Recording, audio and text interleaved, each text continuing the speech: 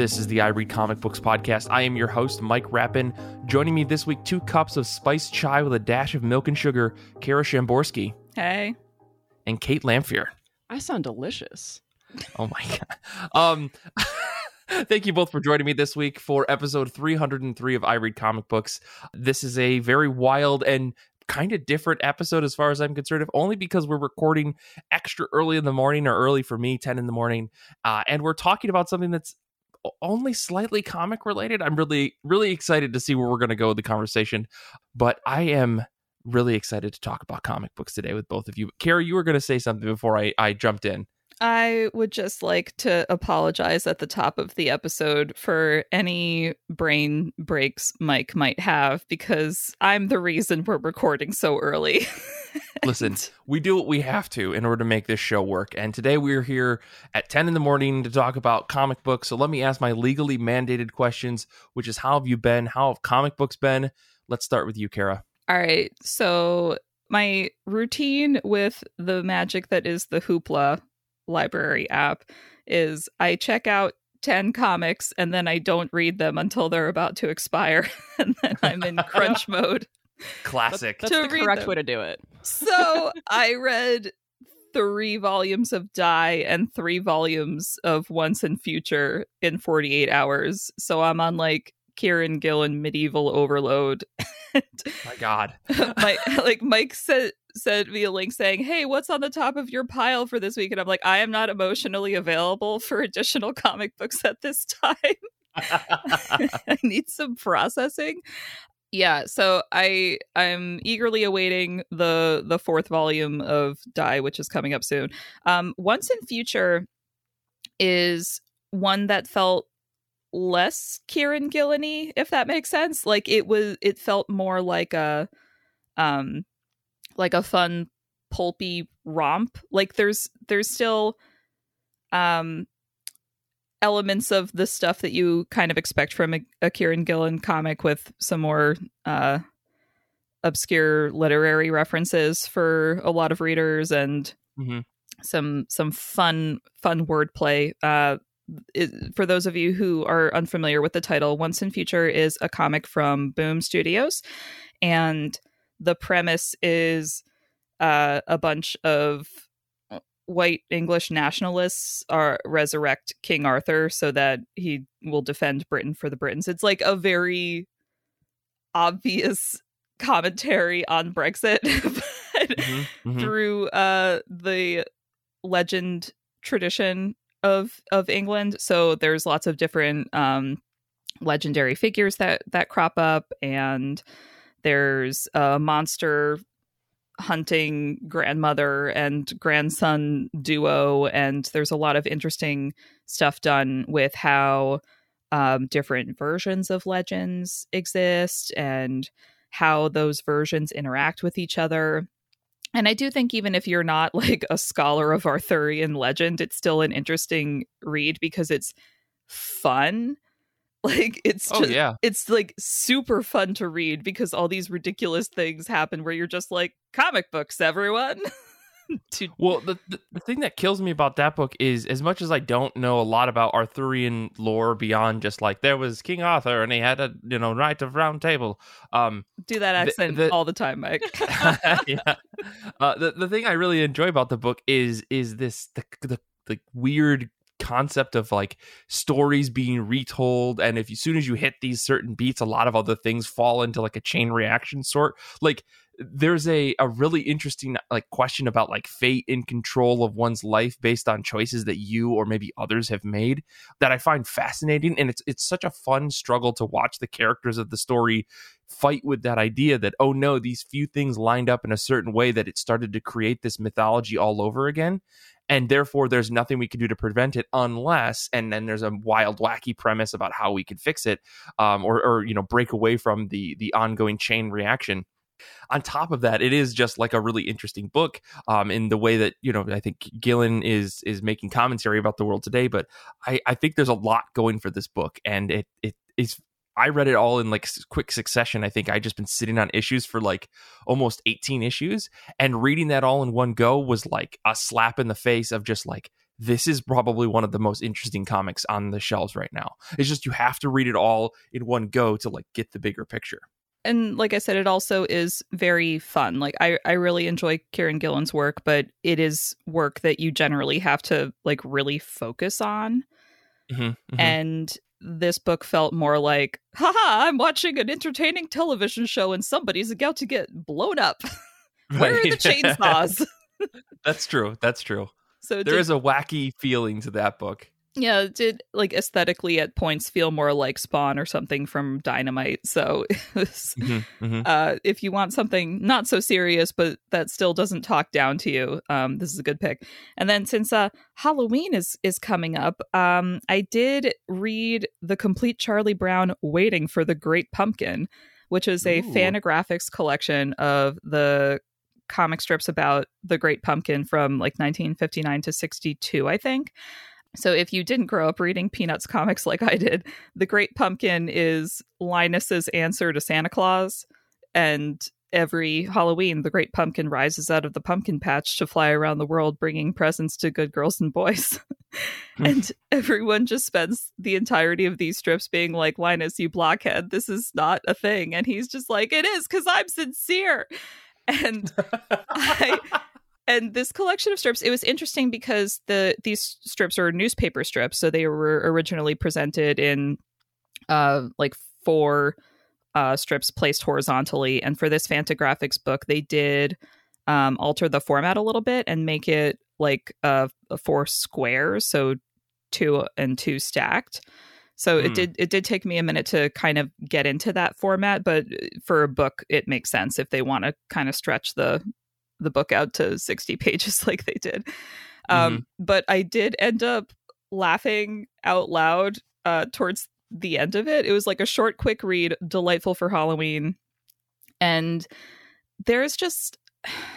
Charles Schulz really had a finger on the pulse of American culture. And I know a lot of Peanut stuff gets kind of written off at this point as being like sort of lowest common denominator of humor stuff, which it had to be as a nationally syndicated strip. But the early stuff in particular was Charles Schulz bringing a very specific philosophically tinged moral viewpoint and exploration of these some tensions in America through this comic strip. And so it manifests as stuff that's genuinely funny. So towards the end of this Great Pumpkin collection, there's this one year where the character Sally, Charlie Brown's little sister, who has a crush on Linus, gets convinced to go hang out in the pumpkin patch with Linus on Halloween to await the Great Pumpkin.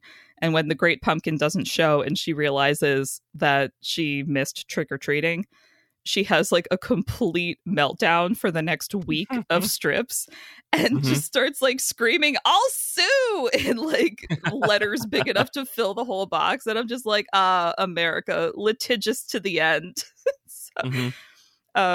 But just like all of her like genuine outrage at being swindled was like a real delight to read. Gotcha. You know, it's funny. I someone in the Discord, our friend Brandon, I think, was saying that he was reading the collected editions that Fantagraphics was doing of the Charlie Brown stuff, and I out of the blue, I happened to see it on the Comixology Unlimited page. I was like, whatever, I'll borrow it and I'll start reading it. And there are some strips in that series that are super fantastic, especially the first volume. But the thing that I noticed about Schulz is that you could tell he was having an off week when he would just like make a really bad pun or a stupid joke, and then the last panel would be Charlie Brown running away being like, "I get my kicks," and it's like, what the fuck is happening? You go from like these really smart, well-paced like series of 4-issue strips to this like just really bad joke. I found it to be really annoying. If you have to make a strip a day and like that's your job, you're gonna have some duds. Yeah, and I think it's just so funny to like see these duds collected among some really funny 4-panel strips.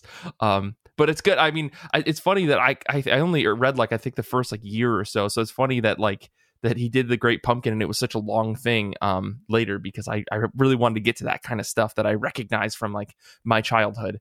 But it's good to hear that it's good. Like it's still actually solid, and it's like the adaptations for TV didn't like rejigger everything just to make it work for television. So yeah, the TV specials were always the early ones at least were pretty good at just being like, here are the strips and this is our dialogue, and we're not deviating from the dialogue. Yeah. Very cool. Well, Kate, what about you? How have you been? How have comic books been? All that stuff. Good. I've actually been reading quite a bit, some manga, some stuff on Hoopla, some things that have been sitting around. I'm really trying to like kind of clean up our house before winter hits and I lose all of my motivation. And part of cleaning up means reading all of these comics that we own and haven't read, no. right? So sorry for you. What I want to talk about is Black Magic Volumes 2 and 3 by Greg Rucka and Nicola Scott. The last episode I was on was all about witches and witch comics, and I read Volume 1 for that, and I read it for like the second or third time for that episode, and I've never read past that before for some reason. I don't know why. And I was determined to keep going this time, and I did. And for some reason, I thought that Volume 3, which is called Ascension 1, was somehow the last volume in the series. And I really hope that that's not the case, because it hasn't wrapped everything up. I really hope that this is still going. I haven't honestly checked. I don't know if the single issues are still coming out or if Volume 4 is expected or anything like that. I just hope so. And in Volume 3, the main character's life is like really a mess. I mean, this series is really like just hitting her again and again while she's down already. But there's like this optimistic tone to all of that, like as if it's like a waiting game and it's going to get better. She's putting a lot of work into fixing things, and that's actually kind of nice. Like I've seen characters sort of fall apart in stories before, but this one kind of has like this promise to it that like the next volume is really going to like things are going to start working out. So it's not all just bleak. So I'm excited for more. Yeah, I mean, I feel like Black Magic is one of those series that I wish would just come out in graphic novel form. Like once a year, we just get a new volume. Maybe it's 100 pages, and just so that we could get more of this series in our lives, because Nicola Scott, Greg Rucka are busy probably doing a million other things to like bring in a ton of other income in other ways. But like this feels like a labor of love kind of series. But it's so well regarded. I kind of wish that they could spend more time on it. But I understand like you got other obligations and things to do. But yeah, if I remember correctly, the end of that volume is a big cliffhanger. Yeah. It's like, how do you not continue? And I was like, I thought that this was the whole series. I thought this was going to be the end. And then I looked at that title, Ascension 1, and I'm like, oh, well, I'm an idiot. Well, fingers crossed that we'll get an announcement, maybe early next year about something. Yeah. But well, I guess for me, I have been all over the place with comics. I've read a lot of not good comics, which kind of stinks. Oh no. And I don't want to necessarily name them on the show here, but if you come hang out with us on Discord every once in a while, maybe I talk about them like I did last night at our hangout. But I've also been planning. So like, I usually don't get into like the season of things. Like at this point in my life, I'm such a jaded adult about things. With the exception of this year's Halloween, I've decided that I'm getting into the spirit by running a Nightmare Before Christmas themed D&D one shot with some people. It's actually happening tonight after today's recording and everything else that's happening today. It's going to be me, a friend of mine named Ben, Brian and Kate Lamphere are going to be playing this. Oogie Boogie has taken over Nightmare or Halloween Town, and you have to go in and stop him. It's going to be really, really fun. I love this journey for you. So long story short, some friends of ours had been, I'm going to tell this whole story, whatever. This is our podcast. We can do whatever we want. Somebody had posted like a TikTok that featured someone saying, oh man, someone created a bunch of monsters from Nightmare Before Christmas. And I was like, okay, if someone found this, I'm going to find this thing. I happened upon a Pinterest page, which took me to another page, which took me to another page, it took me to a Facebook group that you had to join. And if you joined it, you could DM the administrator and he would send you a PDF of this Nightmare Before Christmas characters all turned into monsters and stuff. For the most part, it's pretty good. I had to make some tweaks because some of the things were broken or didn't make sense. But yeah, ultimately found a thing, came up with an idea, created a Roll20 game, and Brian and Kate and our friend Ben all are coming up with Disney characters. Oh yeah, that's the other thing. They're not just going in as generic fantasy characters. They're going in as other Disney characters who have been turned into D&D creations, like D&D sheets. And they are Kingdom Hearts style coming together to fight the bad guy in this world. I'm very excited about it, to say the least. I'm excited for you. This sounds delightful. Kate, do you want to tell the folks at home and Kara here who would genuinely appreciate it who you are playing in this game? I'm playing Jim Hawkins from Treasure Planet. Yes! Oh my God, what a good so choice. Good. It's so good.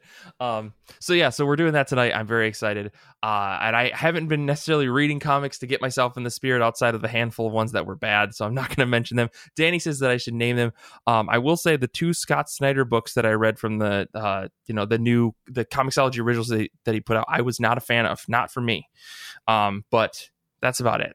Nothing else to say about that. Not everything is for everybody, Mike. Exactly. But I will say one of the books that I did like that I read recently was Stillwater Volume 1. This is Chip Zdarsky with pencils and inks by Ramon Perez, colors by Mike Spicer, letters by Russ Wooten. Last week I picked a Zdarsky book. This week I picked a Zdarsky book as what I've been reading. But ultimately, I can't argue. These books are really, really good. And Stillwater is really solid. I read number 1 a long time ago and I was like, I'll trade weight this. And then I finally did. And then I never actually sat down to read it until this past week. The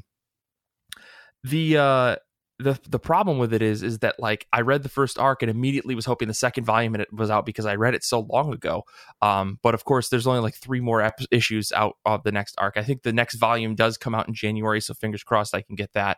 But for those of you that don't know, the story of this book follows Daniel West as he heads to Stillwater after a mysterious lawyer leaves a message about an inheritance. Stillwater is this little city way off the beaten path. It seems like it's going in upper New York or something like that, or in the New England area where things can kind of get lost in a forest. Upper New York, Mike? Upstate. Yeah, upstate. Sure. Upper. Upstate. Yeah, upstate New York. Sorry. But what he finds when he gets to Stillwater is not necessarily an inheritance that he was promised, but a small city where no one can die. If you are within the borders of this city, you will not age and you cannot die. And that's not necessarily a good thing, especially with as things begin to get revealed as the story goes on. There's a lot of anger and secrets and machinations and power struggles and people being angry. And I get a lot of Southern Bastards vibes from this book. Obviously, it's not about football in the South and old grudges and stuff. Instead, it's just about the more we learn about this town, the more dire it seems, despite the utopian appearance that it has. What wouldn't you do to live a life where you could be the same age forever? Especially if it happened when you were an adult. But what if you were a kid? What happens when those types of things happen? There's a lot of questions to this book, and it's really, really interesting. I think Zdarsky's done a good job of developing the mystery while also keeping each issue really, really well paced.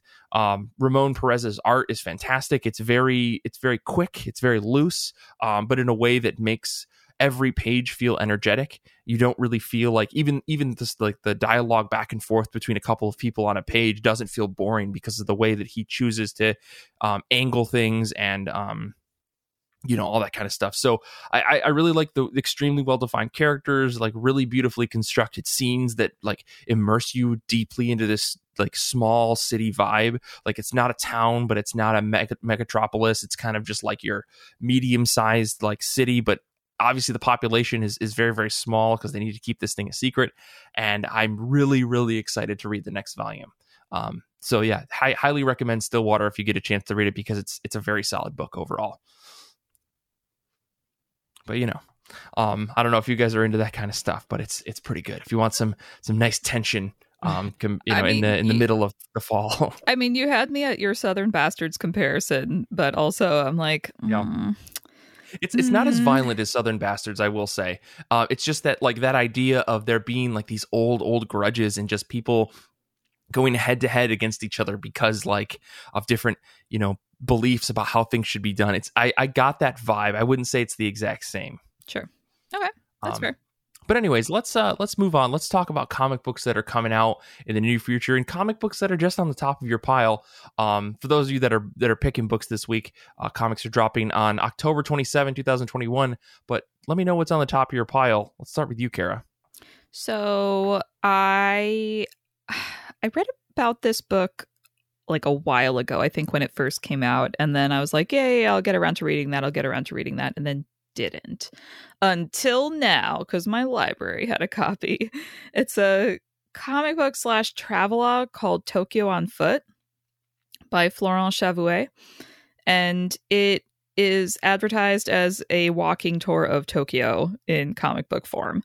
I did see mixed reviews about it, so I don't kind of know what to expect, but the art looked really bright and cheerful, and I'm not going to Japan anytime soon. So I thought, why don't I visit Tokyo in comic book travelogue form? That sounds great.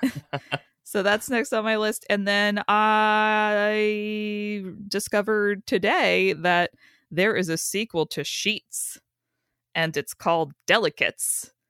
And I will be reading that almost immediately after we're done recording because I really enjoyed Sheets, where let me think, it's been a while since I read it. The teenage girl, middle school age girl, discovers that there's a ghost named Wendell that lives in the laundromat, and you're like learning about like Wendell's ghosty reasons, and it's very cute. Listeners of the show know that we recommend Sheets all the time, and there's a sequel, so that's so exciting. I've been sitting on Delicates for a while, and I really need to actually read it. Well, Halloween is this week, Mike. Now now's the moment for your ghost adventures. True. Kate, what about you? What are you excited for this upcoming week, or what's on the top of your pile? I'm excited for Lore Olympus. Yeah, by Rachel Smith. And if everybody should be fucking excited for this book. Holy smokes. If this sounds familiar, it's been a webtoon for a while. I checked out the webtoon website, and it's got 5.2 million followers and a 9.71 rating. So this is very popular, and I have not read it at all, even a little bit. I've been, I would say I've been trade waiting it, but I didn't even know that this was coming out in a bound version until earlier this year. So it's more like I heard about the book and I was like, you know what? I'll just wait for that. Sure. This is a modern retelling of the love story between Persephone and Hades. And I was seeing fan art of this webtoon, and screen caps of this comic before knowing what it was from, before knowing that webtoon was even a thing. So this has been kind of like in this pop culture like place. I don't know. When I went to Disney World 2 months ago, I saw at least one person wearing a Lore Olympus t-shirt that may or may not have been an official one, and I was like, I see. This makes sense to me. The people who go to Disney World in a pandemic would also be the people who read Lore Olympus before it's made into a book. I think that Netflix is making an animated series of this. That's the rumor on the internet. That's very exciting. So if you are not a webtoons person, as I have not yet at least been a webtoons person, I started reading Lore Olympus. I feel like a bunch of years ago, I forget who, somebody was just like, you have to check out webtoons. This is the new frontier of digital comics. And I was like, okay. And I tapped on Lore Olympus because I was like, I like the Greek myths. Let's try this.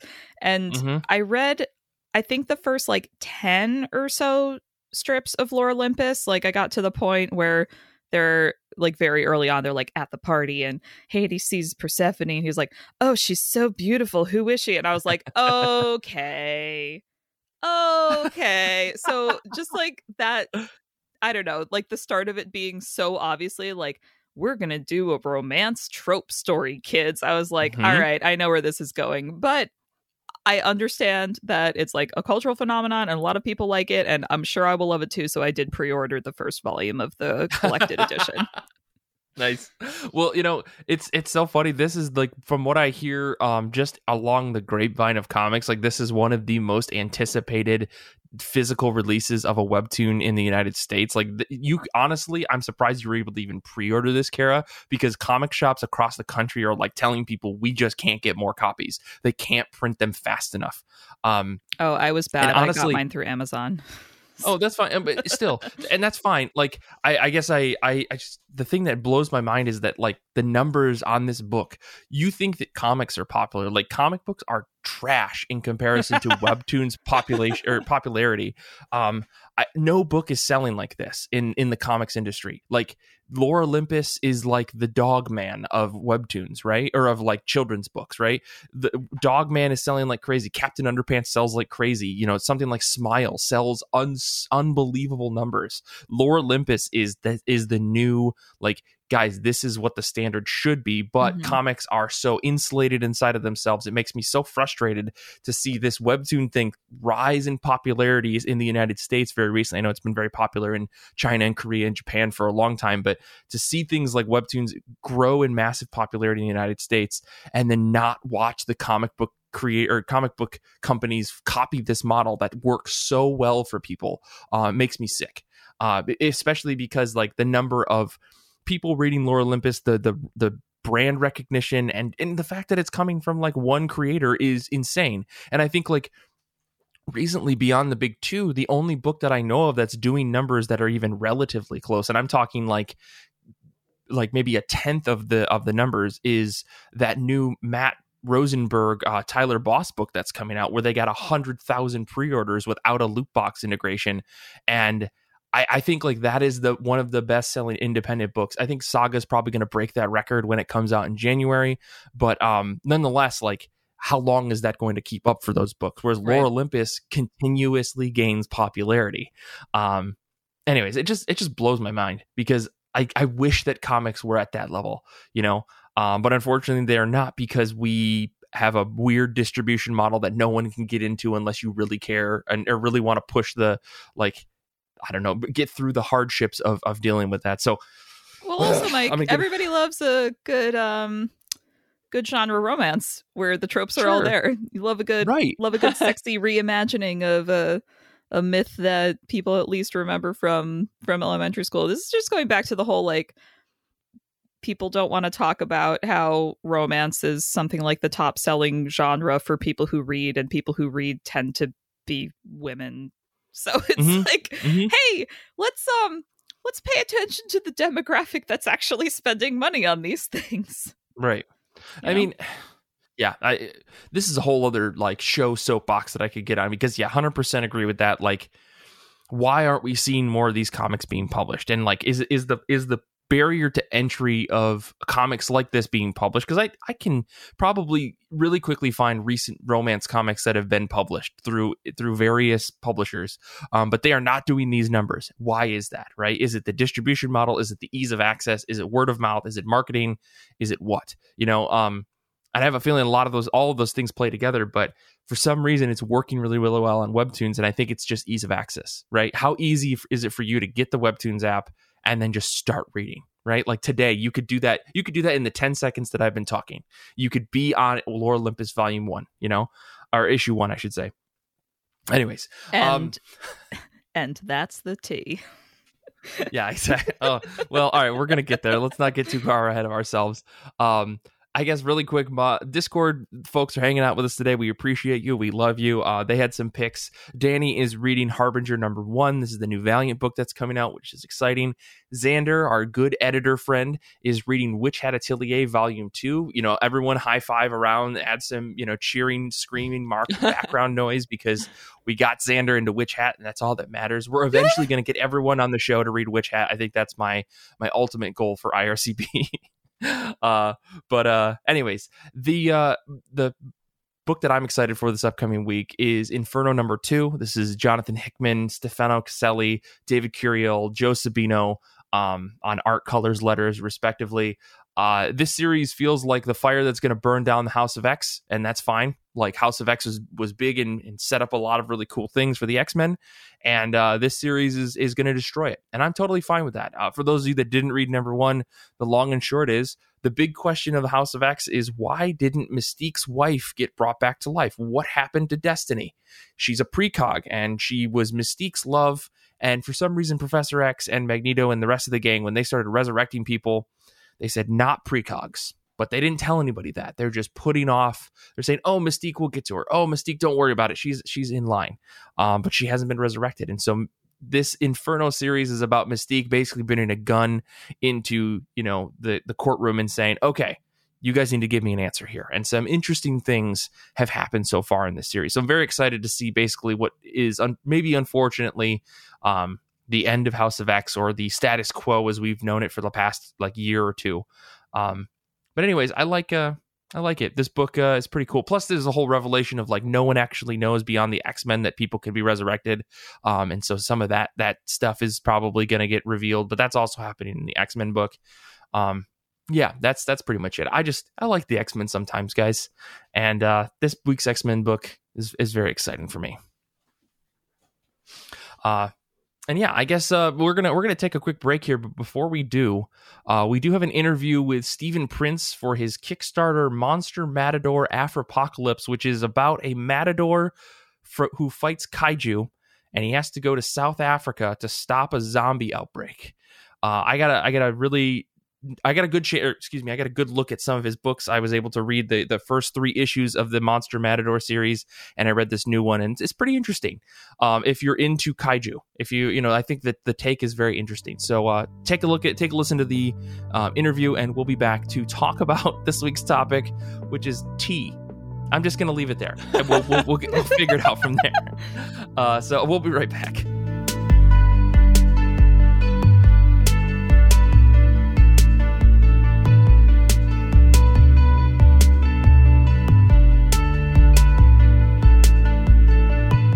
For IRE Comic Books this week, I am talking to the one and only Steve Prince, creator of Monster Matador. The latest Kickstarter for the series is out right now, Afropocalypse. Steve, thank you so much for coming on IRE Comic Books. Great, thanks for having me, Mike. Yeah, I guess for the folks at home who maybe don't know, could you tell us a little bit about yourself and about Monster Matador?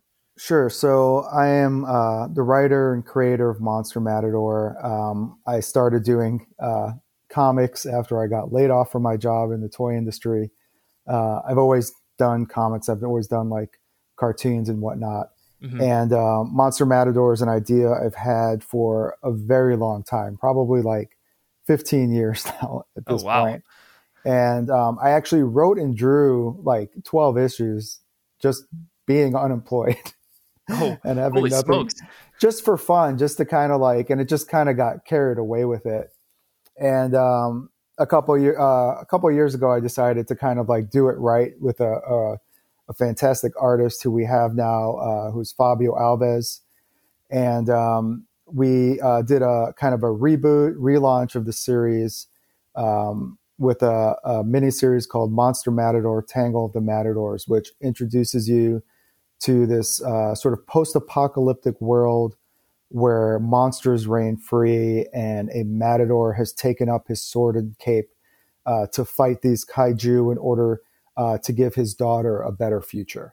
I mean, and I will say, looking at the covers of these books and just staring down that concept, I didn't know what to expect going into these comics. So right. I have to wonder what's going through your head to try to match up this idea of a matador who is fighting these humongous kaiju. I mean, just the issues that I was able to read.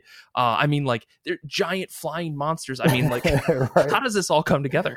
So it's when I originally came up with the idea, I had done it in a more kind of it's more like slapstick, kind of like if you think of the Three Stooges, Sure. Was very kind of over the top and whatnot. And then when I started kind of really developing it, obviously with comics, with superheroes, with, things like this, you kind of have to suspend your disbelief, Mm-hmm.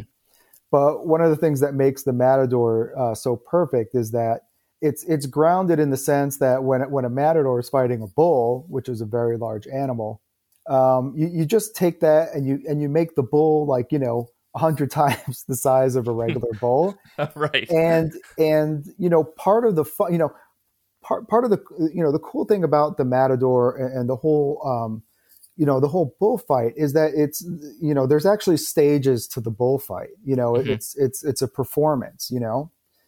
So we kind of incorporate that a little bit into how the Matador fights the monster. So you've got in Tangle of the Matadors, there's the first act where they kind of wound the monster, and then there's the second act where they kind of gather their wits and kind of formulate a plan to attack the monster, and then there's the turning point, and then there's the big fight with the monster. And part of the fun, and I think part of what kind of keeps the concept fresh, even though it's at the end of the day it's a guy fighting monsters each time, right? That's kind of but you have to keep it fresh to keep people interested, and part of the fun is trying to figure out, okay, how is this 6 foot tall Matador actually going to kill this giant kaiju?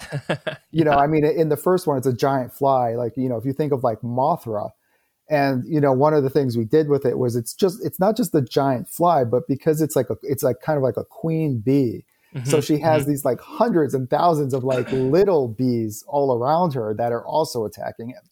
And I will say the art in those first 3 issues, absolutely terrifying. Those bugs scared the crap out of me, and just in terms of the grossness that your team put together to make such fantastically terrible monsters. You know what I mean? Yeah, and like I said, a lot of credit for that goes to Fabio.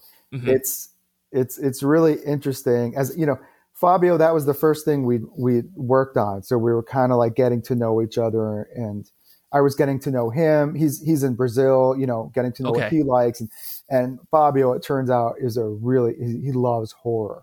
He's a big horror guy. Gotcha. So, you get that in the art. And it's interesting because the script originally wasn't necessarily written with him in mind, Okay. But as his start, because his art is it originally written for a more kind of, I guess you say a comic booky style. Sure. Your traditional, almost a Marvel or DC kind of thing. Yeah. And what was interesting was that it added, Fabio's art just kind of added a whole new layer to it. Mm-hmm, mm-hmm. Where things that were, in the script might have come off over the top is played so straight that it adds this other element of almost dark humor to it. Sure. So it was interesting. We found an interesting balance, and we adjusted the script along the way and to fit his needs. And the one that we're doing, the next one for Kickstarter, was actually that one. I specifically wrote that one with him in mind. Gotcha. So it's been a lot of fun working with him. And speaking of that, could you tell us a little bit about what the new Monster Matador series is all about? Yes. So one of the things about Kickstarter that always drives me nuts is, and we did Tangle the Matadors. We started in June 2020. We released all 3 issues within just a little over a year and 3 months or so. Mm-hmm. So we got them out pretty quick, but it's kind of it's tough, the wait, and then doing Kickstarters is it's brutal, it's as a creator, and I really didn't want to do 3 Kickstarters a year. Sure. This next one is actually a self-contained 64-page one-shot.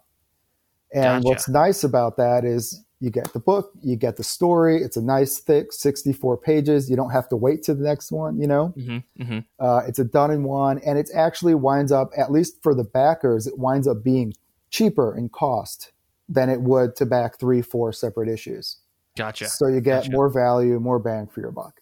Anyway, this one is called Afropocalypse, and in it, the Matador is recruited to travel to South Africa to join a team of kaiju killers from around the world mm-hmm. to fight an ancient evil that has risen, to find and fight it in the South African forest.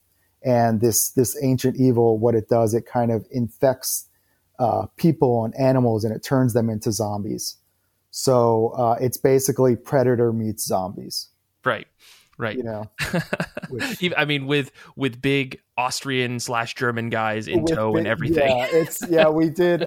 So it's funny that so there's two monster fighters called Hans and Schrader, mm-hmm. and Schrader, they're basically Hans and Franz, but you know, action heroes. Right. And Schrader is, if you think of Arnold Schwarzenegger, but with the mind of Werner Herzog, mm-hmm. that's kind of what his angle he's based on. And they're actually based on the creators of another comic book called Baby Badass, David Schrader and Christian Horn, whose middle name is Hans. Oh, and I see. David and I were tabling together at a convention, and he was telling me about the creation of Baby Badass with Christian, and it was one of those things where the name Hans and Schrader popped into my head, mm-hmm. and we just started making fun of it, like Hans and Franz, and it was like, hey, wouldn't it be funny if I put you guys, you know, as like, you know. And it just took off. It just took off from there. So that was a lot of fun to kind of, you know, throw them in there. Yeah, I mean, I was fortunate enough to get a little bit of a preview of this book, which is really interesting because it felt like there was a more, you know, with a bigger team, it Mm-hmm. kind of changes the way that the book felt compared to the previous three Mm-hmm. issues. What was your thought process in going into this book and saying, I want to do like I don't want to say like typical action like hunter thing, like, but like you mentioned Predator, but like what was your thought process in like changing the direction instead of making it a solo book? So one of the things is, you know, you don't want to fall into the trap of it being kind of like, okay, what's the monster of the week that the Matador goes and fights? Sure. Part of the fun with this is like, I've set this thing where each one is going to be a little different.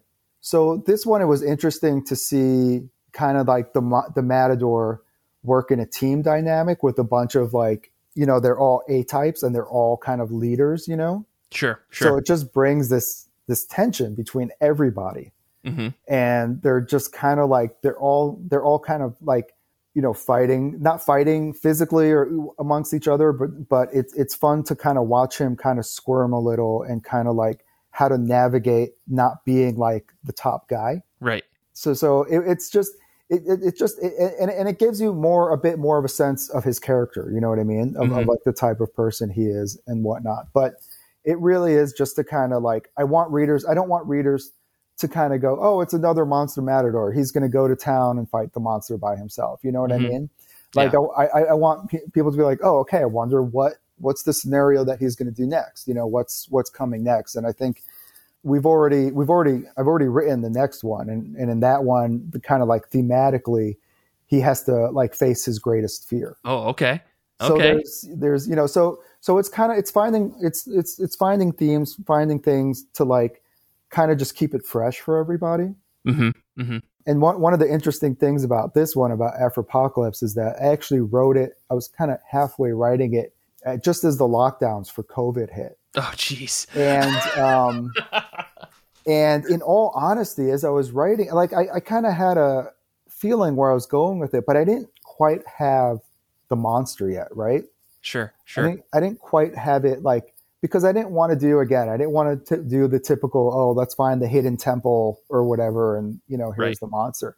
And COVID kind of influenced it. So the question was, how does the Matador essentially fight a virus, right? Which is basically what zombies are, which is where they come from, fighting a virus. So how do you essentially kill something that you can't even see? I mean, and we'll have to find out by supporting the Kickstarter and seeing how that all turns out. You know. I mean, there's don't worry, it's not like he's not fighting like, you know, he's not like slashing at the wind or whatever. The last half of the comic is him just in a laboratory, right, with a bunch of other scientists. That sounds total change of pace. But it's more to the sense of, you know, like he fought in the first one this kind of giant fly, which you can go, okay, you kill the fly, right? Right. How do you kill something where it's not necessarily clear how you kill it? Mm-hmm. And that's part of the fun of like, okay, like, you know, how it does start off like that kind of like Man on a Mission movie, you know, but then you kind of go, wait a minute, how's he actually going to beat this thing? How's he going to beat this thing that is almost like this existential threat, you know, that goes beyond just like being a monster, you know. All the more to look forward to with this in this volume. I mean, speaking of that, or this new issue, I guess, what kind of, so for folks that are interested, we want to back this thing on Kickstarter, what kind of rewards can they look forward to, provided everything goes fantastic and you guys get fully funded? Well, it will. Okay, so every reward, you know, obviously you get the for if you get the physical, you get the digital versions of everything. For the physical, every physical reward is going to come with a press photo. And we've got this really cool image that was done by Fabio and his colorist, Edson Ferreira, who they worked on a book called Banjax together, which won a Ringo Award. And they also do another Kickstarter book called The Jump. We have a special movie poster version, a variant cover. And this is our value tier. It's $25. You get the 64-page one shot with the variant cover by Tony Donnelly. You get a book plate that's signed by me, by Tony, by David Schrader, by Christian Horn, and by Ryland Grant, who is another comic book writer who's in the story. And you get an 11 by 17 movie poster of the cover. Very nice. Very nice. And then we have some limited original art rewards. We have catch-up rewards where you can get the original series, Tango the Matadors. And then Kickstarter now has an add-on store. Mm-hmm. So to make it just simple for people, you know, the main rewards are basically the books and the catch-up. We have in the add-on store, we have a few limited edition variant covers left from Tango the Matadors. We have a limited edition foil cover of Tango #1, which we only printed 25 of. Oh, nice. We have a 9x12 glow-in-the-dark print, which was printed by Nakatomi Print Labs, which you can get. So there's a lot of stuff. But, you know, our focus is always on the rewards are great, but like, you know, the book is the thing and we want to, you know. Of course. So, yeah. No, that's exciting. I mean, yeah. I do appreciate, you know, when some Kickstarters go, they're just like, hey, it's the base book. That's all you're going to get. But, you know, sometimes those extra rewards are pretty cool, especially with the add-on store thing. I think that's been like a really cool feature for Kickstarter to try to like branch out without having to lock things in a weird way, you know? Yeah, exactly. Well, it's been great, like you said, because like sometimes, like I remember, I think on the second campaign and the first campaign, you're just scrolling through all the rewards because exactly. You know, and it's just too much. So it's nice now because it's basically, you want the book, great. You want the catch up, great. You want, you know, the original art, great. You know, and so it's a lot easier to navigate. Yeah, for sure. Well, I guess my last question for you, not exactly about the Kickstarter, but it's about comics in general. And yeah, you know, I'm always curious to know, we have folks on the show, what kind of comics are you into, or what have you been reading recently that has really gotten you excited about comic books? I'm really lucky that a lot of my friends make great comics. Yeah. Ryland Grant, again, is a good friend of mine. He's doing a book with Source Point Press called Suicide Jockeys, mm-hmm. which I think is on issue 2 right now. And it's awesome. It's like a time travel action movie. I'm not selling it very good here, but I don't have the solicitation copy in front of me. I've been rereading the Chris Claremont X-Men stuff. Very nice. Very nice. I love anything by Alejandro Jodorowsky. Titan just put out a book by him, and I'm forgetting the name of it right now, but I literally just read it. And I love going like to the store and just like buying random stuff. When I was a kid, I was not allowed to read comics. Oh, okay. So up until, this is like through like the 80s, up until like I was a little older, I started getting into them when around when Image, like when Jim Lee was on X-Men and stuff like that. Mm-hmm. So I would always, as a kid, see these like ads or like for like Marvel comics from the 80s. So I read tons of just old like Marvel stuff, especially from the 80s, to like literally anything to play catch up. Like even stuff that's like, it's terrible or whatever, but there's some really cool stuff that. Right. I mean, there's always gems. I mean, like Chris Claremont wrote so many comics, like they can't all be winners. I get that. Yeah. Oh man. Yeah. But it's fun. I love like all these new, they're putting everything in omnibus. Yeah. And I just love these, like, going through, like, you just get everything in one big book, which is nice. I mean, I gotta wonder, how do you read those books, though? I think this is a debate that we have on the show, because we know a handful of people that buy those omnibuses. Everybody's got a different situation. Do you have like a lectern at home that you walk up to and open the book with like a ruler and stuff? So some of them are manageable. Okay. Sure. But yeah, some of them I'm like, okay, yeah, I've actually been considering buying one if I could just figure out where to put it. Right. Because I literally, like, it's been, I don't even know when it came out. Probably last year, the New Mutants omnibus. Oh, yeah. It's freaking massive. It's humongous. It's huge. And I'm like, I want to read it, but I'm like, man, I can't put this thing on my lap, Right. And I don't want to be hunched over a table on a flat surface. So I'm like, yeah, I gotta figure something out. That is the one thing, is like, once they get over a certain number of pages, like DC, I think they did. DC went a little crazy. They did like the entire Invisibles. Yeah. And that was just like, it's not even like, you can't even read that on a lectern. It's like, like, you imagine the pages, there's so many pages in that thing that like they would just be creased together, even if it was open all the way, right? And it weighs like it's got to weigh like 150 pounds. It's just like, you can't even pick it up and bring it to the lectern without pulling a muscle. Right. Or like, shifting a vertebrae or something like that. So. Well, once there's a solution out there, I'll make sure to get in touch with you when someone has figured out how we're going to do this. Please do. But no, that sounds great. I mean, I love the X-Men, so like I totally get wanting to go back and read a bunch of Claremont stuff and everything. But I guess to wrap things up here, where can people find you on the internet, and where can they find Monster Matador? You can find Monster Matador right now on Kickstarter. No, but in all seriousness, you check out the Kickstarter. You can go to monstermatador.com. You can find us on Facebook, Twitter, Instagram, under Monster Matador. So just look up Monster Matador comic. I've got a corner on the name, which is a good thing, because it's not Monster Matador 05689, whatever.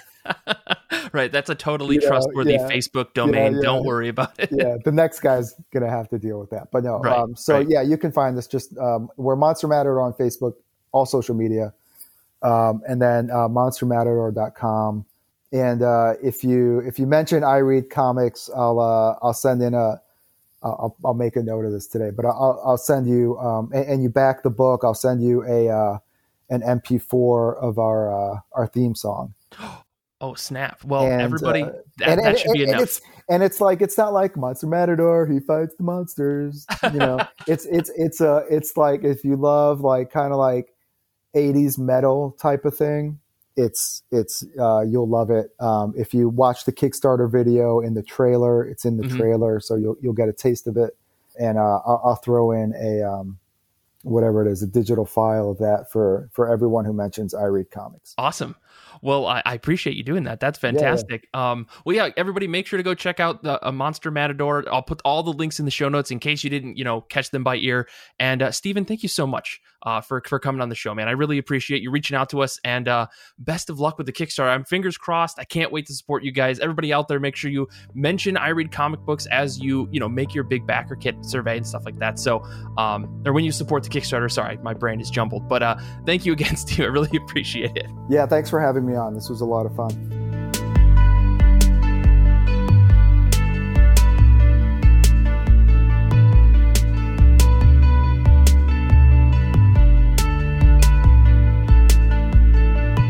This week on I Read Comic Books, we are talking about comics and pairing them with tea.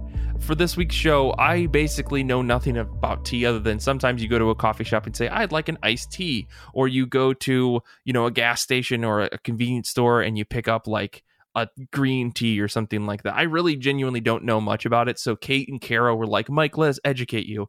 And more specifically, Kate mailed both Kara and I like these little care packages that came with a bunch of tea in them. Honestly, the coolest little package I've gotten in a long time. And I buy stupid amounts of things on the internet. Yeah. Mike, did you get a tiny thermometer with yours so your water could be the right temperature? I thought that like fell out of a cupboard into the box. No. So I showed my mom this box of tea with Kate's like delightful handwritten care instructions on tea bags that didn't have an outer wrapping. And my mom was like, does she have a tea company? I'm like, no, Mom. Sometimes people just do nice things for each other.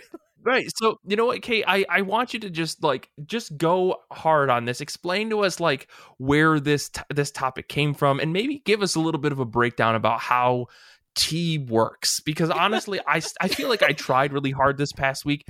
I still don't fully understand all of it. Mike, I have to tell you, everything you said about tea belonging in gas stations made me want to cry. So this is what I'm saying. I think the only like quote unquote authentic tea I've had is like at restaurants. Sometimes they'll bring you nice little teapots. Like if you go get dim sum and they give you the tea and stuff like that. Like maybe that's like the only authentic tea I've ever had. I don't know.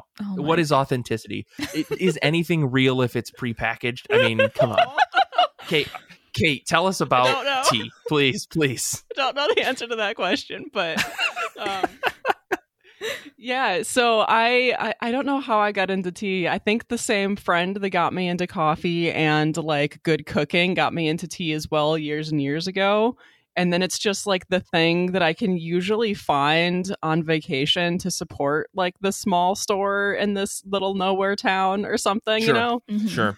But I actually had a hard time finding loose leaf tea in Grand Rapids when I moved here. It was like weirdly difficult. And now that I know where to find it, I'm like, oh yeah, of course it would be at this store. But when I first got here, I was like, no one has loose leaf tea. And it turns out that if you go to a coffee shop, sometimes they will have loose leaf tea. Or if a place is like a grocery store, but it's actually called like a market, that's a really good tip off that they're going to be cool enough to have loose leaf tea. The Midwest is wild, yo. Like this is crazy stuff. The package that I sent to Mike and Kara had a variety of like black tea, green tea, and herbal teas. And these types of tea are going to have different like recommended temperatures of your water, and then a brew time. So like black tea, you can just boil the water, and then it's like steep 2 teaspoons of loose leaf tea in a cup of water for like 5 minutes. And then it kind of, from there, the delicacy of the tea changes. So like white teas, you'll want to steep in for less time in less hot water. And then you get down to like a green tea. What was that, Mike? I said, because I don't think I followed any of these instructions correctly. You know what, Mike, if it makes you feel better, I have been drinking tea for the majority of my life, and I only learned about correct temperatures when I was out in California, and some of my colleagues insisted that we got tea water boiler where you can select the temperature that the water is warm to. So I was very much an adult when I learned that tea has correct temperatures. I think, again, in America, that's a new thing. I think before the last, especially this episode prep, I think I was mostly just buying tea from like the grocery store, like in pre-made bottles. So that's fine. That's fine. But it's so cheap to make on your own. Yeah, I mean, there's so much tea that you can just go to like the tea and coffee section at the grocery store and just get like the nice like pre-packaged stuff from Stash or sure. And that's all good too. I mean, I just like the loose leaf because I can change the amount of tea that I'm making at a time, and I'm not stuck with like the one bag. Right. And then I can also kind of like throw my own blends together. Not that I really have gotten into that, but. So this all came together, right? Like, so you sent us these packages of tea, and the goal was for, at least for me, I don't know, for Kara as well, to drink some of these and try to like associate them with some comics. I guess I just want to make sure we get to the end of this bit. Yeah. Here.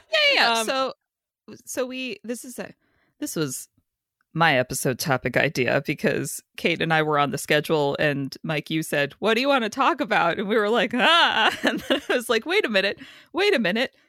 We like tea and being cozy and Halloween and accompanying reading material with hot beverages that create the cozy vibes. So we realized that we could probably do an episode where we talk about comics that we would read, particularly around Halloween, and what types of tea we might pair with those comics to create a multi-sensory experience of reading. So that's where we're at. So I struggled with the homework, I will say. I mean, it's really bizarre because I don't typically associate like doing anything along with comics other than reading comics. Like maybe listening to music, rarely, sometimes maybe drinking something, but usually I like disappear everything in the world away from me except for the comic, because I think there's just this broken piece in my mind where like I used to read physical singles and I'm like, I can't touch anything wet, I can't touch anything that's going to leave residue on my fingers. I want to make sure that my hands are clean because I don't want to tarnish this physical medium that I've got. And I still have that when I read, especially when I read manga, because the paper is so porous. It can, even if your fingers are just a little bit wet, you can end up with like a mark on the pages and stuff. So like this was an extreme challenge for me, which I found interesting because I did get to try some teas. Some I liked, some I didn't. But I guess, Kate, do you remember all of the teas that you gave us? Do you maybe want to walk us through a little bit what you gave us? If you give me a minute, I can, because I took a picture. Oh, okay. Okay, go for it. Yeah. Okay, hold on a second. I had started my list of Halloween reads prior to receiving Kate's wonderful box. So I did have some pairing recommendations that were not included in the magical tea selection. But, okay. So like one of the first ones that came to mind for me, because when I think October, I'm like, man, I just want to reread Hellboy. And for me, that suggests the tea pairing of Lapsang Souchong, which is... I described in my notes as the Scotch of teas, because it's a black tea. So when you steep it, the water gets like a very dark brown or black. And the Lapsang Souchong preparation is that it is actually smoked. So when you're drinking that tea, you do have a smoky aroma, which... your mileage may vary depending on if you like your things to be smoked or not. But for me, like thinking like, oh, Hellboy. Well, I could drink scotch while reading Hellboy, but then I wouldn't get very far. Or I can drink some Lapsang Souchong, still have the smoky aroma that reminds me of like traversing the moors in search of monsters to punch, or being in hell. So, right. Like, being in hell. Wait, in hell at one point. Isn't tea supposed to like make you feel chilled out and stuff? Like, why would you want to drink a tea that's going to make you feel like you're in hell? It's smoky, fire, brimstone. It's atmospheric, Mike. Okay. Mentally, I am in hell right now. So. Kate, like, were you able to find that? Yeah, aesthetically, yeah. Kate, were you able to find that list? I did, and you're right. I sent you a whole bunch of stuff. Yeah, I unfortunately wasn't able to get through all of it, but what I did get through, I have thoughts on. So, Kate, with the selection that you sent us, were you just sending us things that you liked, things that you felt were more fall-ish? Like, what was your process? I sent you guys, I wanted to make sure that you got a black tea, a green tea, a white tea, and an herbal tea, which is pretty much like covers all of the kinds of tea. And then, yes, I did send multiple different like spiced teas, because when I think fall, I think spiced tea. Okay. So what I sent, do you want me to list them off? It's going to be a minute. All right. Yeah, let's do it. This is our Scott Pilgrim moment. All right. Let's go for it. So I sent a spiced chai, which is a black tea, sweet and spicy from Good Earth, which is an herbal tea, chamomile and lemongrass from Ahmad Tea, which is herbal, white rose, which is from Numi, and that's a white tea, orange spice, also from Numi. I think that one was also a white tea. And then we've got a whole bunch of teas from the Great Lakes Tea and Spice Company in Michigan, Sunshine Ginger, which is herbal, Holiday Spice, which is a black tea, Goji Berry Green Tea, one of my favorites, that's a green tea. And then finally, Harvest Blend Herbal Tea from Trader Joe's. Okay. Classic. Okay. I just finished a box of that. See, I think I only drank 3 of those teas, unfortunately. That's okay, Mike. We don't have all day. Tea. I know. Well, that's the thing. I don't drink a lot of tea. I kept having to set reminders in my phone to say, like, drink some tea. And I kept skipping it. Like, I don't think that that's the idea with tea. You're supposed to drink tea to kind of chill out, and instead I was like putting all this pressure on my mind. So like I was already setting myself up for failure. Aww. But no, the teas that I did drink though were pretty good. One of the spice teas I could not even get through the whole cup because it was so gingery. It was like hurting my tongue. But I think I also might have steeped it too long. I don't know if that has any effect on the flavor or the spice of it. Yes. Okay. I think that might have been my problem. But yeah, I mean, like, I guess, like, as I was drinking some of the teas, like, there was one that I was like, this is very good. I've never had a tea where I've wanted to actually put milk in it before. I'm not typically that type of person. Like, I usually drink like black coffee and like just plain everything. I don't like sweeteners in my life or something. But yeah, this there was this spiced tea that you sent over that was in like a red container. I found the picture earlier. I don't know what happened to it. That I wanted to almost put milk in just because I felt like it would add even more to the flavor. But we don't typically keep milk in the house, so I didn't. But it was very good. I mean, and it made me think, like, when I see people in comics drinking tea, that tea in particular gave me that feeling that I think you get from like the cozy look that you can see in comics. Excellent. That's exactly what I wanted. You could read tea. That's just a kind of fortune telling. It's true. But yeah, I mean, how do you guys normally, like, I guess when you're thinking of tea, like, Kara, you kind of gave an example. Kate, do you have an example of like a tea that you would pair with a comic? Yeah. When Kara first suggested this topic, she was like, what is your Halloween comic and tea pairing? So for me, I think what is a cozy comic that is Halloween themed that I want to read and snuggle up in a blanket and maybe drink some hot tea with? And it's Pumpkinheads by Rainbow Rowell. Yes. Okay. It's just a nice book. Like, it's just a nice story. It's low risk. I mean, low risk. It makes you feel cozy. There's not a lot of plot. All right, I don't. Yeah, you're right. It is a sweet book. Yeah, and so I would like to drink a cinnamon herbal blend with Pumpkinheads, and that's one of the reasons that I sent you so many spiced teas and spiced blends. Was okay. That's kind of what I was going for. Is just something that is extra warm tasting as well as being like a warmer beverage. Mm-hmm.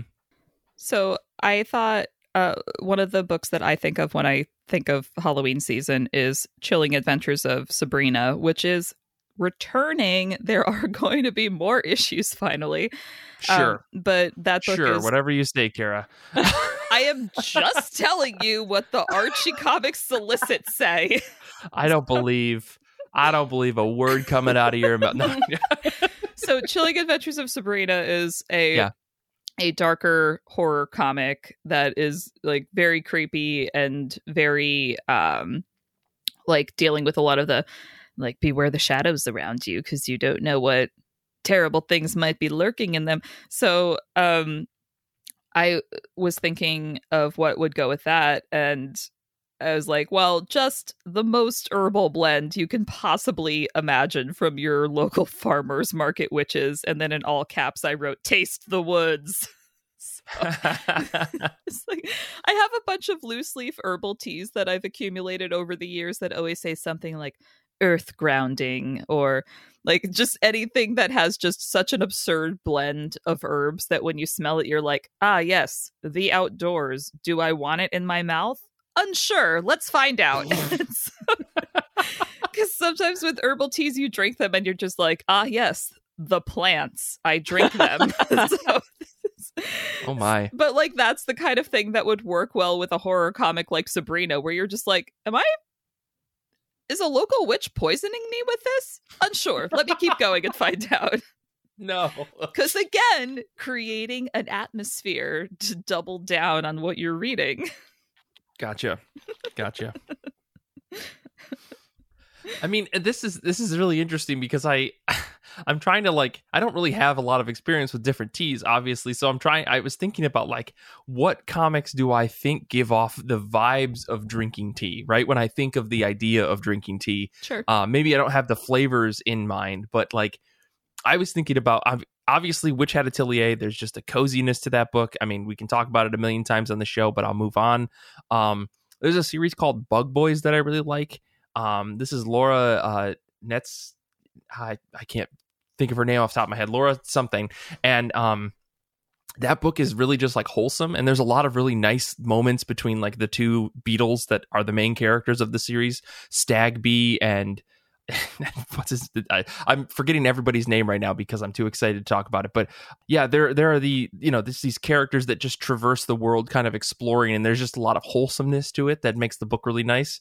And I could definitely see like there's a moment where they go hang out with the spider, and I think they drink like cocoa and tea with the spider. Aww. And just kind of a nice little moment. And that's what I would recommend that book, along with probably drinking some tea if you're looking for a nice just like sit down series to read.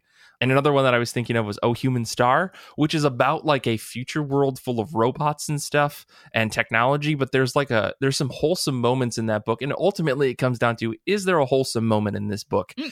Therefore you can drink tea with it. But books where there's like a lot of like outdoor things where you're exposed to the elements of the world, and then you come inside and you sit.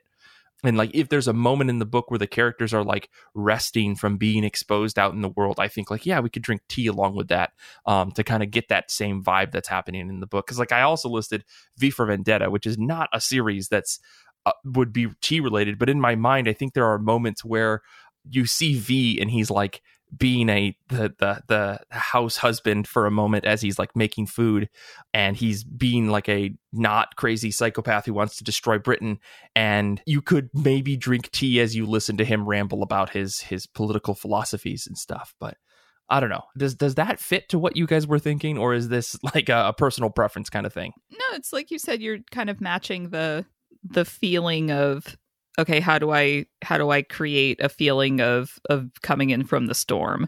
And a hot beverage is a surefire way of doing that. Kate, I did have a question for you. Did you send us a chamomile because of the Tea Dragon Society?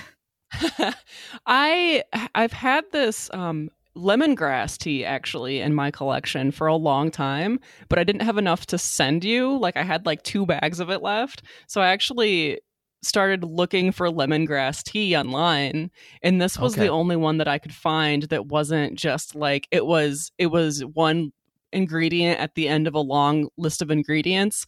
So the reason that you have a chamomile and lemongrass tea is because I wanted a lemongrass tea. And it's just nice. I mean, it's just like, it's so calming. I'll have to try that. Also, the added bonus of being like Tea Dragon Society, because the featured tea dragon in that is a chamomile tea dragon.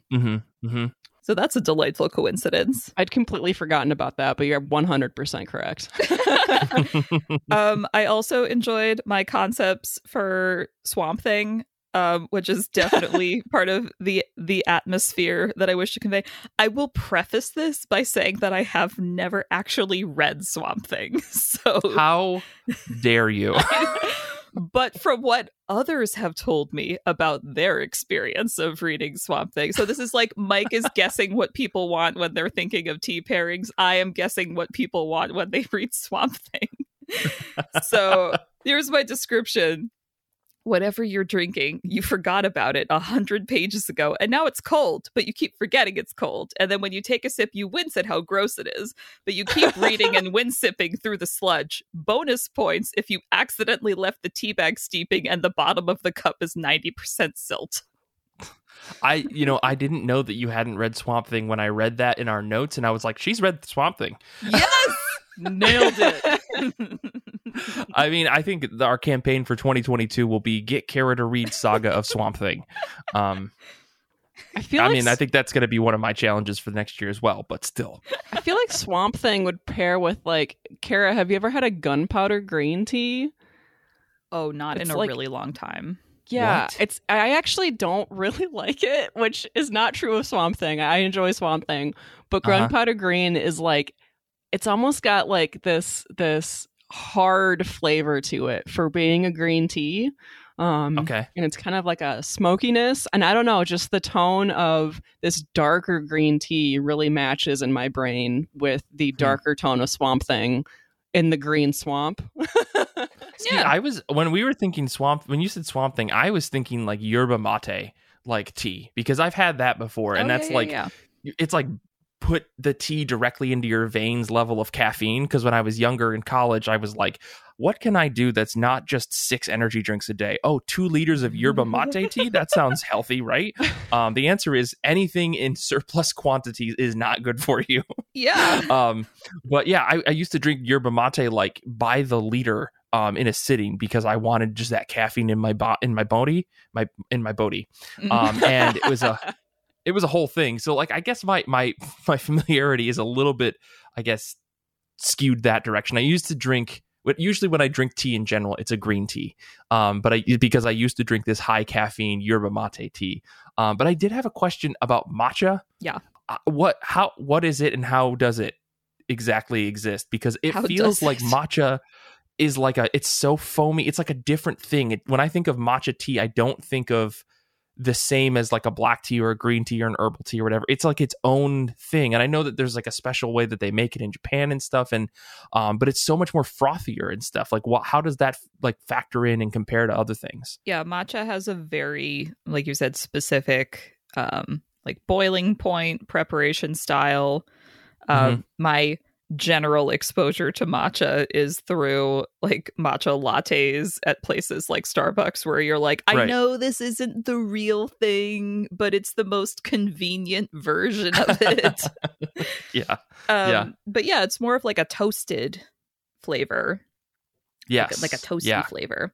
Whether you're getting it like frothed in a latte or just by itself. Like I did get a box of matcha tea and immediately became intimidated by the preparation instructions. So I view that one as more like, this is a treat when I have this specific toasty craving. Right. I mean, because with Kelly and I, when we went to Japan, you could buy matcha, but there's like a whole preparation process for it. And we went to Kyoto, and there was like all sorts of matcha stuff, because I think Kyoto is where like matcha is hailed from or something. I don't remember. Sorry if I'm wrong about that. But yeah, it's really interesting because it felt like there was matcha in everything, and they bake it into all sorts of different food and sweets and stuff. But also there was a bunch of different teas that you could get that were just like of the matcha variety. So I was curious to know if you guys knew that. But Kara, you said you paired that with something like or you paired it with mooncakes, but not matcha itself, right? Yeah, like thinking about mooncakes, I was thinking, oh, maybe matcha, maybe a green tea. And then I remembered that I have a huge box of sencha green tea in my closet that I was gifted a while ago. And I thought, ooh, sencha. Because when I think of sencha green tea, I think of that as more robust than matcha. Like matcha has a very like a lighter flavor, because actually the matcha is a powdered tea, and sencha is you're actually doing like the full leaves. So there is going to be a more robust flavor, because the leaf has like a more steepage. So kind of what you were saying, like, oh, maybe I steeped this too long and that's why it was intense and I didn't like it. Probably. That's probably what happened. Okay. So sencha felt like a more robust green tea choice for enjoying with the comic mooncakes, which when I think of mooncakes, I'm like monsters, but also excellent food. What might go with food? Like matcha, I think of more of like having it on its own because it is a more delicate flavor. And sencha, I'm like, sencha could stand up to pastry. We could do that. Is all of this just going over your head because you don't have a frame of reference, Mike? No, I get some of it, right? Like I think I've tried most of these teas before. Like, you know, Kate, like you've got a couple of the things listed that I was curious about that I just wanted to hear you talk about, because I think like ultimately what we're coming down here is like, if there's a comic with a specific vibe, you can probably find a tea for that vibe. Especially like Kate, you've got a couple of the weird ones on your list, or at least one weird one on your list that I want to hear you talk about. Which one?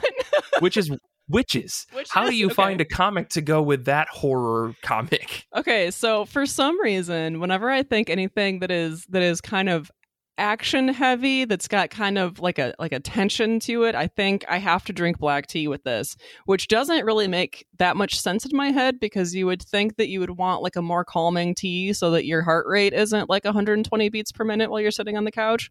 But I can't. Why are you doubling down on the caffeine buzz?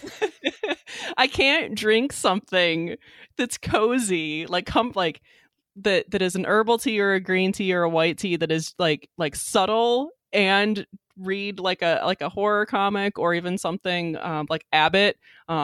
For witches and Abbott, I think I have to drink black tea with this. Like, this is just, these just go together. Like, these will see your argument on my toes.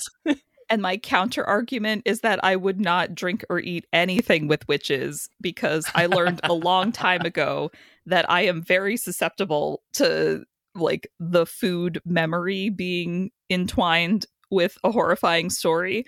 When I was 8 or 9, I read the junior novelization of The Cask of Amontillado while eating croissants from the local grocery store, and I had to stop eating croissants for a really long time because every time I ate a croissant I thought about this dude who was bricking up another dude to murder him. So oh no. So with witches I'm like, I already know that shit fucks me up. I don't want to ruin any food for that. And for the record, we are talking about the Witches series by Jock and Scott Snyder. So yeah, it's very on brand for this, end of October episode.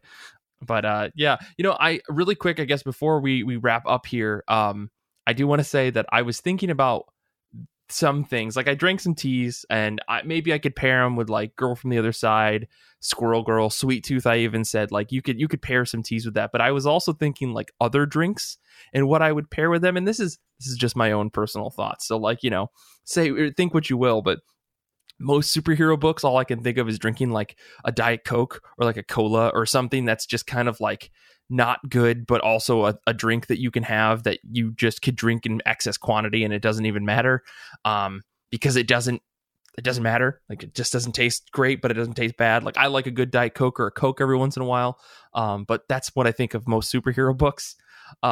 I was thinking for criminal, like I love the Criminal series by Ed Brubaker and Sean Phillips, but I would drink a PBR and maybe some scotch, or maybe like a shot of Jameson and then a PBR afterwards as I'm drinking, reading through Criminal. Mike. Probably the same goes for the Fade Out, but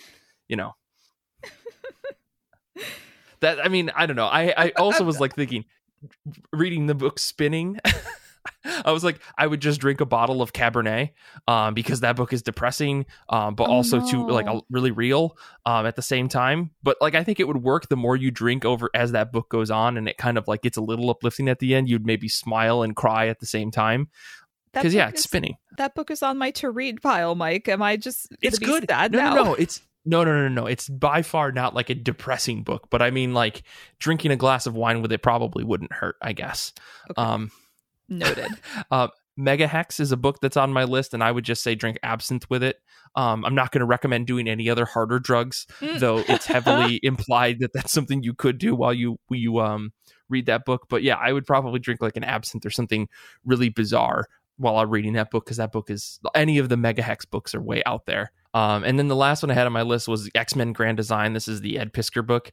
And I would say drinking rum and Coke is probably the best like medicine for this book, if only because if you're going to get through that entire very dense book, you might need something to kind of loosen up your brain afterwards, and a rum and Coke might be able to do that for you. Is X-Men Grand Design a Halloween pick, Mike?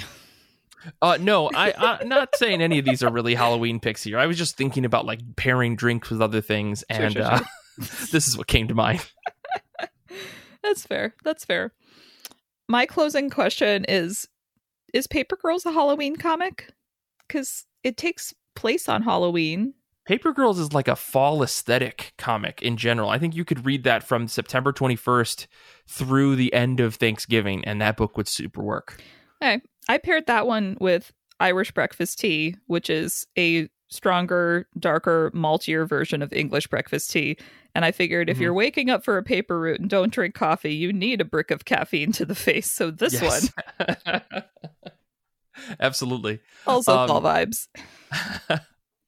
Well, Kate, any last thoughts from you? I mean, you helped put a lot of this together. I mean, you sent us freaking tea in the mail, which I really appreciate, by the way, with the little thermometer and everything. So what are your final thoughts on this whole put together thing? I've just been noticing this kind of rise in tea being relevant to pop culture in the last couple of years. I don't know if it's because I'm into tea and so I notice it, or if it's always been there, you know. But there's a prose book called Under the Whispering Door by TJ Klune that's kind of all about tea, a tea house, and a reaper, and a guide into the afterlife. The show Goblin that's from Korea. Uncle Iroh in the Avatar series was really into tea. And the Monk and Robot series that are prose books, and the author's escaping me right now, but beautiful novella series that's all about a tea monk that helps you, like kind of like a therapist, but tea monks show up in town and give you tea to help you solve your problems. Kind of all about like reflection. You sit and drink some tea and reflect on your life and how you're gonna navigate a problem. So I don't know, just tea being a way to kind of gather your thoughts and take some time for yourself has just like kind of become a pop culture thing, and I think it's nice. More so in the West recently. I think definitely. Tea I think is very, very important in a lot of other cultures, right, beyond the United States. And I think I totally agree with you though. Like we've seen a big rise in it, I think, over the last like decade or so, as more and more characters become like synonymous with tea, or like tea becomes an important part of a story in some way. And Uncle Iroh is of course the big one that I think of from Avatar: The Last Airbender. Like I think you sent a video, or you posted a video in our notes for this week about like how to get into like some of the basics of tea and understanding where tea comes from. And a lot of the comments in the on that YouTube post were like, "Oh, Uncle Iroh is the reason I started drinking tea in the first place." Which I think is super awesome.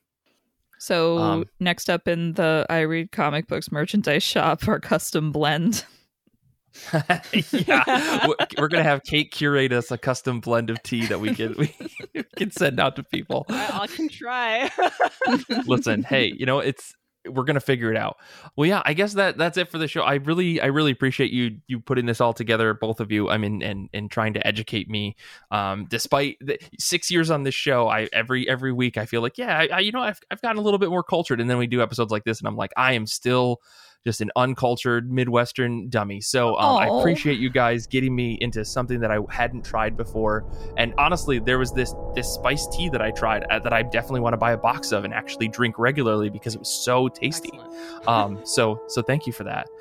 And yeah, I guess if anybody out there has any tea pairings that you'd like to send over to us, remember you can always email us at ircbpodcast@gmail.com. Next week's episode is our Goodreads book of the month. I'm going to be gone. I'm going to Philadelphia to do a big Pokemon event and see some friends because I'm a fucking nerd.